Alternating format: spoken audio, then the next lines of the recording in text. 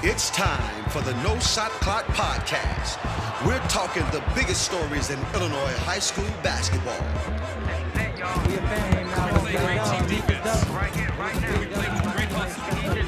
My teammates really stepped up.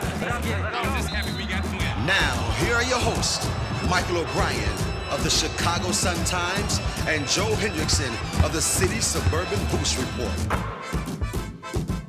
Welcome on in. It is January. The holiday tournaments are behind us, and we are in the thick of things here. This is, I think, Joe, my favorite part of the season.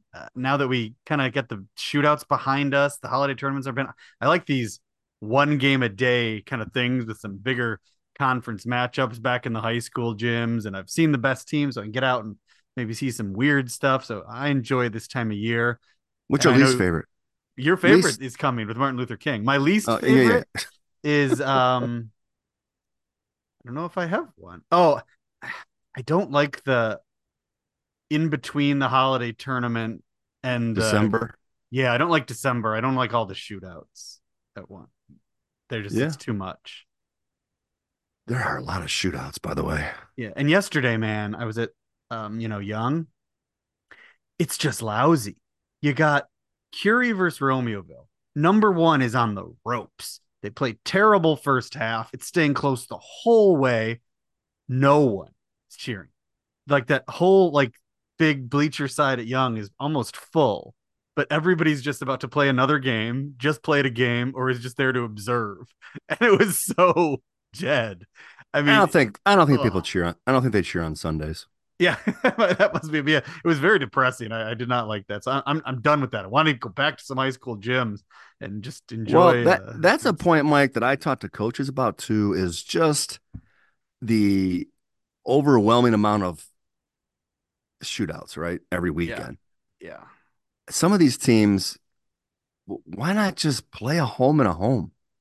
Like if it's not again, I put the fact that I do run an event, but when sides collide. But if it's not one of the real big ones, I guess I don't know why some of these teams wouldn't mind just what, we'll come to your place and have a pretty good home crowd in your gym, and then we'll next year you'll come to our place. Is it for recruiting? Because they think it's more likely that for the big ones. Well, you mean for evaluating? Yeah, like even yesterday there were a bunch of college coaches there. Well, I will say on Sundays, that's probably the one benefit of a Sunday is the colleges don't play as much on Sunday and they can get out and see. So that would be a plus. But yeah, I don't know. All right. Not great. This episode, everybody, we're going to talk about, we do this every year, surprises. It's, I think we picked 4. I think we decided on that we're going to talk about. We'll do our 2 takes. And if we have time at the end, there's some big games we'd like to preview. And I think a teaser, Joe, is next week. Do you think stock report time? Yeah, I need it. Yeah. There's that tour. No, that's about right. I think so. Cause the public league playoffs are starting in 2 weeks. Yeah. We got to remember the season is, I always forget. Yeah. Cause I keep talking about, March. Well, it actually starts in February. Yeah. Yeah. But we're over quick in March, but, all right. Surprises. I think this one could be kind of negative. The one I want to talk, DuPage Valley Conference. We talked about them in the preseason, so I think maybe. Oh, hold on. We're not doing takes. Oh, you want to do takes first? Well, we usually do takes. Our listeners are always. Let's do takes first. All right. I mean, I don't know if we've ever done takes last. All right, takes it is. And I have the shortest take in history. All right, do it. I mean, I'm talking it'll give us more time to talk about other things. All right, you ready? I'm ready. Shortest. Yes. It's a rule, a high school basketball rule. The most underrated addition to the rule book in Illinois high school basketball is, and I can't remember what year it started, the running clock. Mike, it's glorious. It wasn't that long ago. I remember when it started. And I noticed it because of the proliferation of shootouts and high school or holiday tournaments. I mean, it's great. You're sitting there for an all-day deal. and that clock in a game you don't want to watch starts running. There was a couple at York, and I was like, oh, I'm here all day long, which is great. I love Jack Tosh. But you get that fourth quarter over like it's no one wants to watch that fourth quarter. They don't do it at Pontiac. They don't have a running clock at Pontiac, Nope. the one tournament that needs it the most. They do not have it. Nope. I think there were You two times it would have gone into play. the time crunch at Pontiac, the Yeah. 3 days. Get that clock running on those blowouts. Anyway, that's my take. It is the most underrated addition to high school basketball is the running clock. There we go. Give me yours. Would you expand it to the third quarter too? No, because then Okay. I really feel bad for the 12th man, Okay.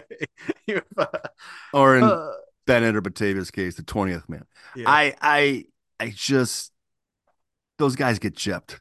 They really do. So we're Batavia not has gonna. that many kids? I didn't Oh, realize. I'm speaking out of turn because they usually do, Okay. Yeah, but I've not seen. I can't remember this year. Um, mine, I guess, is going to be pretty quick too. My first take. Devin Cleveland. He's good. Another freshman. He's right. Yeah, he's right there. I was, you Yes, know, he is. I thought maybe. Okay, who would think he was right there? The other two are so good that it was. Right. But I want to interrupt you, Mike. Yeah. October story. Yes. I'm not, and okay, so I've written two big, huge, pretty much features on the freshmen.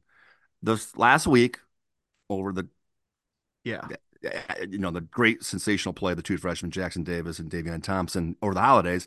Devin Cleveland just wasn't playing. He's come back from injury.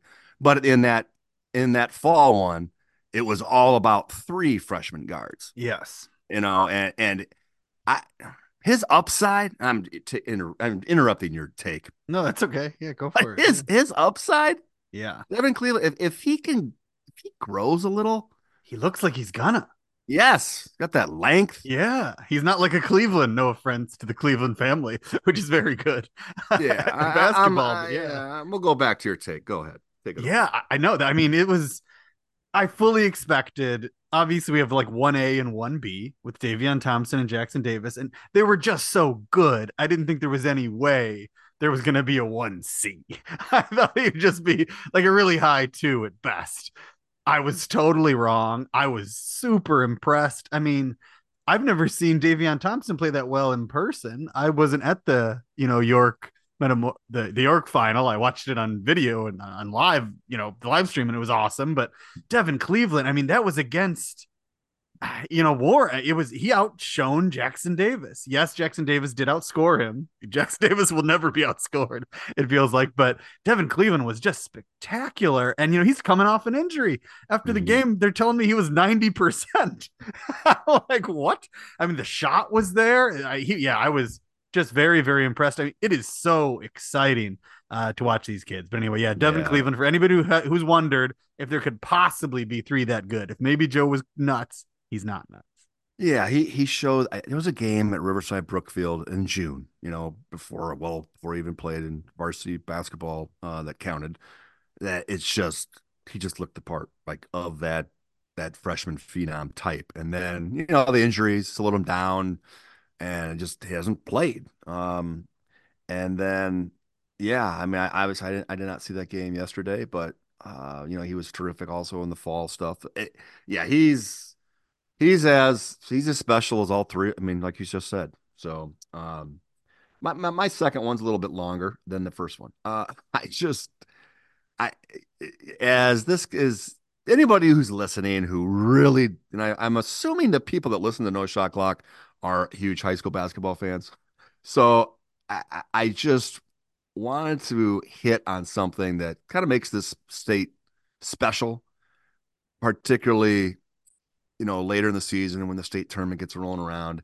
And that is when some of our great high school programs around the state, outside of the Chicago area, these big name programs that are synonymous with the history of the state historically, it just makes it better. And there's a lot of them that are really putting together some big seasons. And I just wanted to point out, just to kind of get the listener just cognizant of what's happening out there outside our state. And anybody who follows high school basketball knows Quincy basketball. It's just one of the elite. I mean, they've won 13 state trophies, Mike, over its history, finishing the top four in the state, obviously, with a couple of state championships. But they've been absent. And Quincy is a hotbed. Anybody who's gone to a game at Quincy, I was there late 80s, actually. Or no, early 90s. Sorry. Early 90s was the last time I was at Quincy. And it's incredible experience. Teams from up here in the Chicago area for years now have been taking not just their shootout that they have, but also a road trip to Quincy just to experience a game at Quincy. Their fans, their season ticket based, their player introductions with the Blue Devil. It's pretty magical when it comes to the high school basketball level. But they are 16-1.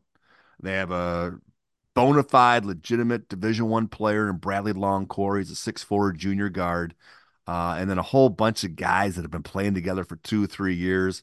So keep an eye on Quincy. They're going to be a 4A school, and they have not been back to state. I gotta look back here. Oh, It's I been know. 2000. no 98. Yeah, what? 98, Close. whatever the Yeah, heck it was. I was 98. Why? there and Why, they beat angry. Joliet or something? Yes, they did, and it was a bunch of crud. All Yeah. right. I could have gotten kicked out of that game. They had that big guy, Luis Rivas. And if you looked at him sideways, he was on the free throw line. It drove me insane. Very annoying game. Well, Quincy was the first team I remember as a kid being like mesmerized by, in awe of. Michael Payne, Bruce Douglas. I went to Champaign with my dad as probably a 9-year old, 8-year old. It was anyway. They won the state championship. The other team I was going to bring up is Collinsville, way down south. There's very few programs that can match overall the success of Collinsville. They're another one with 2 state titles. They've made over a dozen state appearances. Again, they have been absent. They beat Quincy in the Collinsville. It's a tournament, Mike, I've never been to that I would love to get to if it ever allowed myself to do it. But Collinsville's been a stop that I would love to go. But they beat Quincy in the championship game. Their MVP of that tournament was Jamoria Weisinger. He's a kid who's already got like 55, 63 pointers on the year. Pretty impressive. So Collinsville is 17-1. And then last one of my favorite programs in the state that I have no affiliation with, just because I love their nickname, the Orphans Centralia.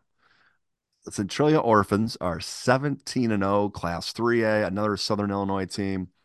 Uh, if anybody really follows it, they are. I don't know if they're first or second right now because it's been going back and forth. The winningest high school basketball program in the country. They are approaching 2,400 wins as a program. 24 state appearances. Recently, they did have a great run. They finished second in the state, if people remember, about a little over a decade ago in 2011. But they're unbeaten.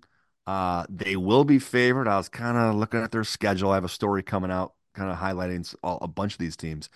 But they're going to be favored in every game. So it would be really cool. I'm a sucker for the undefeated team heading into March.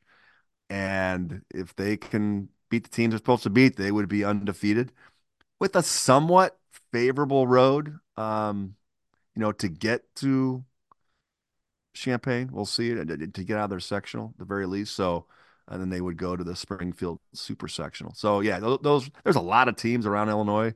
Metamora, obviously, we've talked a lot, some about here. Normals coming to the Chicago area. We're going to talk a little bit about them. Just another team that's unbeaten, Mount Zion. Um, they're undefeated at 17-0 and 3A. So it's an interesting year around the state. And it's not in the Quad Cities. It's not, in the Rockford area. We've had teams like Rockford Auburn and Moline and even Rock Island. None of those teams are included in this group. So it's going to be a fun storyline to watch as the season plays out. Yeah, I think what? So we can have one out of area team along with the 3 Catholic League teams. Oh, in 3A. 3A? Yeah. Yeah, the orphans. Yeah, Australia orphans. great. My second take, a little bit of a playoff road, a bit as well. And I don't know if anybody noticed, probably got swallowed up in all the news over the weekend, but Riverside Brookfield knocked off Lincoln Park 70-63 on Friday. Then they had a tight one on Saturday against Nazareth, just kind of squeaked it out. But RB's a team I've seen a couple times, and I feel like I saw some noticeable improvement in the month between like first seeing them. And I think something I didn't really factor in, they host the sectional in 4A. And I think that win against Lincoln Park shows that they can play and beat, some of the upper echelon teams. And I think a lot of these teams in that Riverside Brookfield sectional aren't as good as we thought either when you Yeah. kind of look at the names. The Curie's obviously the favorite. Then you've got Kenwood, who's kind of maybe on a resurgence here. You got Lincoln Park, who RB just beat. And you've got Simeon, St. Ignatius, who RB's already beaten. Whitney Young, who's up and down. Lions, who they've already beaten. This is a totally winnable home sectional for Riverside Brookfield, who has a legit big man in Stefan Sitic that very few teams can counter at all. In fact, Lincoln Park is one of the few teams that could, with Keyshawn Bearfield, and that they beat them by 7 already. So you could very well wind up with an RB team at home with just as much talent as anybody they're up against. And I think that could be really interesting. RB can bring out a crowd. If they can manage to get to that sectional, and who knows how things are going to work out, who they're going to have to play early. But I've never really, maybe this is negative. I've never really seen an RB team that I thought was going to make much noise in the playoffs simply because of their path. You know, even when they've been pretty good, there's just been a monster in their way. I think the ceiling is high for this RB team, especially because they're at home. I think they're one we should definitely keep an eye on over the course of the next month and a half. One worry, though, I'm worried about their schedule. It kind of didn't pan out for them. They just don't have many, really any tests left this season. They're going to play De La Salle. They'll play Lions again, and they have Hillcrest and Proviso East, with their both down. Oak Lawn has been good, but that's my one worry. I feel like the other teams in this sectional are just going to have a lot of chances to improve and play a lot of really good teams, and I'm a little worried about it. RB just doesn't have that, but I still think they're one we should keep an eye on, a little closer than normal. Don't discount that 14 Metro Suburban. Yeah. No, the RB has won a considerable amount of games. They've been in sectional play a lot of years, 19, 20, 22, 20. They won 26, 20. I think they won 26 games last year. Their last sectional title, 2015. They did they're it's interesting, Mike, to me is just Curie's arguably their second best player at Curie is Yeah. Oh, yeah. I didn't think about that. It was Will Gonzalez, Will the RB trap. Oh, Gonzalez, who wow. transferred. Yeah. Yeah. So, Yeah. it is a team that, Mike Ranger's done a great job taking over for Tom McCloskey. I think to a point where it's been elevated as a overall, they've kind of continued to take steps. They're moving leagues. They're moving to the upstate 8. Sounds of it. The breakdown isn't going to be that much more advantageous to them as a program. But it is what you said, a chance for this team to kind of get the second half, continue to build that conference, keep rolling, and put themselves in position to, like you said, playing teams that are beatable. I got a chance to see them play a little bit at York, and they lost that Palatine game. It was, if anybody remember, it was a heartbreaker. Yeah. Sideline out of bounds, buzzer beater, Connor May. And to their credit, they came back and beat 2 teams, at consolation, but still, they came out there with a 3-1 record, and then they rolled over or beat that, Lincoln Park win. So they got things going, and they put themselves in the position to be ranked, and again, a little bit of a surprise to me in terms of where they're at considering what they lost.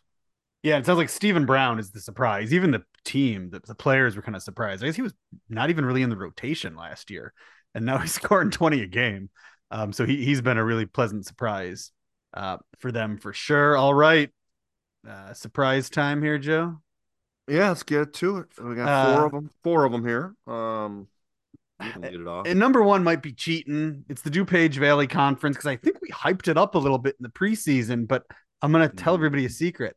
I still didn't think I was gonna want to watch much DuPage Valley Conference basketball. I'm Well, sorry. and the other thing, Mike, is the teams that were really hyped. Oh yeah, that's a good point. You hyped Naperville North. Yeah, I kind of hyped Mattia Valley, yeah, and I thought Wabansie was going to be good and Nequa was going to be solid and Nequa, but it's Wabansie and Nequa now, and DeKalb we hyped. We yeah. probably hyped the three teams that are below those two more than the other ones, and it's Wabansie's been a story in itself, one of the undefeated teams. Um, so I yeah, still like DeKalb's ups. I wouldn't be surprised to see them. They're young, and I think they've been getting better. They've played a rugged schedule, some good teams. They're 12-5. yeah. I'm interested to watch how they go. Aniqua Valley to me is a shock. I did not see that coming at all, and I think they're one of the more solid. They don't have the gaudy record of some Niqua teams, but I think they're a pretty tough group of kids. Uh, Yeah, I mean, I've had an affinity for Wabansie Valley as I've watched them in December, and they just really it stood out to me. We both were at the Nequa Wabansie game this past Friday. The three times I've seen Wabansie, um, I thought that was probably the less of the three performances that I've seen them play. So, oh, really? Okay, that was my first. um, yeah, so I think. I think their upside because of how they play and the various weapons they have is probably the greatest in that league right now. And as a result, that's why they're with the record they have. And I just want to mention Tyreek Coleman, a point guard, has really caught my eye. He was a player I watched last year.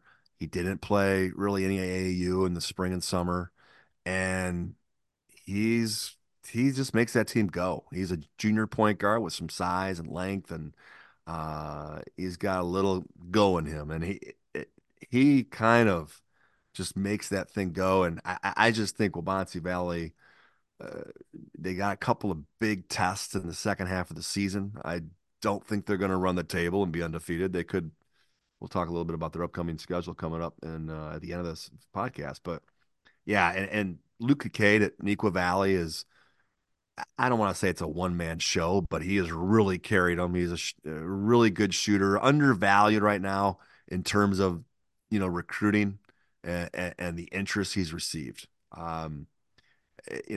He should be a coveted must have Division II prospect at the very least. So it's, Naperville North has struggled, and DeKalb is what you said. They got a huge, big upside. Interestingly, our next surprise, we're going to talk about the young guys. And it, last year, I kept going around. You love to see sophomores show flashes, and last year it was just bleak out there. It was not. And Tyree Coleman, in a game against Bolingbrook, was one of the few sophomores I saw that gave me a little spark, and it just reminded me how little it had happened. And I mean, as we've seen, the junior class still struggling a bit, but that's not the case this year. Our second big surprise is young players. We've talked a lot about the freshmen. There are some other freshmen I've been hearing about, haven't even gotten around to see yet, but oh my goodness, the sophomore class. I mean, every single event I go to, there are multiple sophomores, and they're not doing what Tyreek Coleman did last year, giving me glimpses and some hope. They're the best players in the game. And I'm not sure I've ever had a year where so many sophomores were again and again the best players in the game. It's really, really exciting for me, this class of what do we got here? 2026. Yeah. I mean, Um, it starts at the top. Obviously, we saw Gabe Solarski. He's been kind of the number one ranked player, and he's lived up to it. He's been terrific. But as you said, there's even his two teammates, Colin yeah. Stack. Yeah. I mean, a 7-footer. Jaden Wright's been a terrific shooter. So just Bennett alone, those three. But like you said, up and down, you see, like what New Trier's done. It was Christopher Kirkpatrick, just a really heady 6'2" point guard. at New Trier. Danny Houlihan at New Trier. They've Yeah, got two. He can great. shoot it. Yeah, Yeah. great shooter. Yeah. So, Lincoln Williams is putting up significant numbers Hmm. at Kankakee. It's some of the bigger names we are familiar with. Jameson Coulter has been terrific for Rich. Stephen Brown, obviously, at Marist. Um, Cameron Mercer is, 15, 14, 15 points a game for that Riverside Brookfield team that we talked about. I know you like Devon Grant at DeKalb. Noah Mister's been a nice little addition for a highly ranked Mount Carmel team. The transfer that came in from Kenwood really is in. You've mentioned the Lincoln Park, Ahmad Lee. It, it is and I'm about ready to say my biggest breakout player in the class to me. Ooh. Um, is without question among my college coaches that I talk to and recruiting service and things like that is Carson Thomas at Lincoln Way East. He's putting up 19, 20 a game for a team that's got 12, 13 wins. Um, to me, a lot of these guys we've heard about and talked about. He didn't even play varsity, last year as a freshman. A lot of these guys got a little, their feet wet playing varsity basketball. So, then there's a bunch of more names that we I mean, haven't the even entire Whitney Young team, get into. basically. Yeah, yeah, Yeah. Marquise Clark and Nazir Rankin and Rico D'Alessandro and Raikon Wu. I just named the whole team, like you said, but it is encouraging, and then you follow it up with the freshmen. Yeah. Um, it's I almost feel like I'm jinxing myself getting excited because people have heard me whine about the talent level in our state. It has been like it has been just not a bump in the road. It's been a 5, 6, 7 year run of below average in terms of comparison of Illinois talent for the previous 50 years. That's just the facts. It's just the amount of Division I players, the amount of high level players. It's just all been down uh, by the numbers. And again, knock on wood. Well, this is a turning point. Yeah, very exciting. I mean, so many names. Like you didn't even mention Rajon Roberts. We're Right. talking about good stuff. We're leaving out other big names. It seems to be a loaded class. No, And Charles Barnes, a De La Salle. yeah, I mean, we're getting ourselves in trouble because there's uh, tons of them. And get this, people are yeah, gonna, not talk about. We saw Amari Pryor at Bloom have some moments great at games. Pontiac. Yeah, Yeah, and remember this. They're not even all here yet. Quite yeah, often, the best players in that class aren't big stars young. right. There's guys that come later. So this is just the opening salvo for the class of 2026. So yeah, Yeah. it's a really thrilling. Hopefully we're on our way back here, Joe. Let's go want to do shot clock? That's my baby. So yeah, go All ahead. right. All right. So I guess Joe and I both had I guess some shot clock type surprise things. I guess mine might be a little confusing. Anybody listening to this knows I didn't really care about the shot clock one way or another because I'd spent that almost a half a season timing possessions, and I realized it wasn't going to matter, and that's been the case. Very rarely. I mean, you can spend a whole day at the Dipper and there's no shot clock violation. What I didn't Wrong tournament too. I mean, you can to, spend it any, to, yeah. to talk about shot clock running out. But like I don't think there wasn't one at DePaul yesterday or on Saturday, was there? But see, Mike, here, Yeah, I know, but I'm just saying my whole it doesn't matter where it is. That was Loyola and but you DePaul, and there no, wasn't one. but Yeah. but wait, but that argument to me is it what I notice in defense of it is the poor shots that come at the end of the shot clock because a team is Rushing. rushing it. They're out of sync. They're not in their flow. They're not in offense. It just happens, and that's what I've noticed. And I don't mind it because it's like, okay, you want to sit there and dilly dally around and and milk 12, 14, 15 seconds when you're doing absolutely nothing and getting into a set or whatever it might be. So that's why Yeah, yeah. And my surprise is what it's done to the whole pace of the game. I was wrong. It isn't that it's short. What? How to? I wasn't wrong that we don't have 35-second possessions, but I didn't understand how it would just impact the overall flow of the game, even when you're not getting down to that last 5 or 10 seconds. It has definitely picked it up, and that's been fantastic. but give me the shot clock in the last 3 minutes of a Overall. game. The last 3 minutes of the game. It eliminates teams holding the ball, yes, but by and large, it doesn't happen a whole lot. Not all teams, but Joliet West struggled with the shot clock. So, I think it was but the driving me nuts. Yeah. but the end of games, it changes the way it's played, and it's particularly as schools and teams and coaches get used to it. I think it's going to get even better understanding of how to use that, how to play it to your advantage, and we were talking right before the podcast, just the 1 minute left, one possession. A team's not holding it, and they're also not fouling for the most part. We can get into the whole foul situation change for the quarters, but it, let's D up, let's get a stop, let's get the ball back and tie this thing or go win it. It isn't just this team's going to run off 30 seconds and then we're going to foul at that point. And then I get into the little things of sideline out of bounds. There's 4 seconds left on the shot clock. I just like that stuff.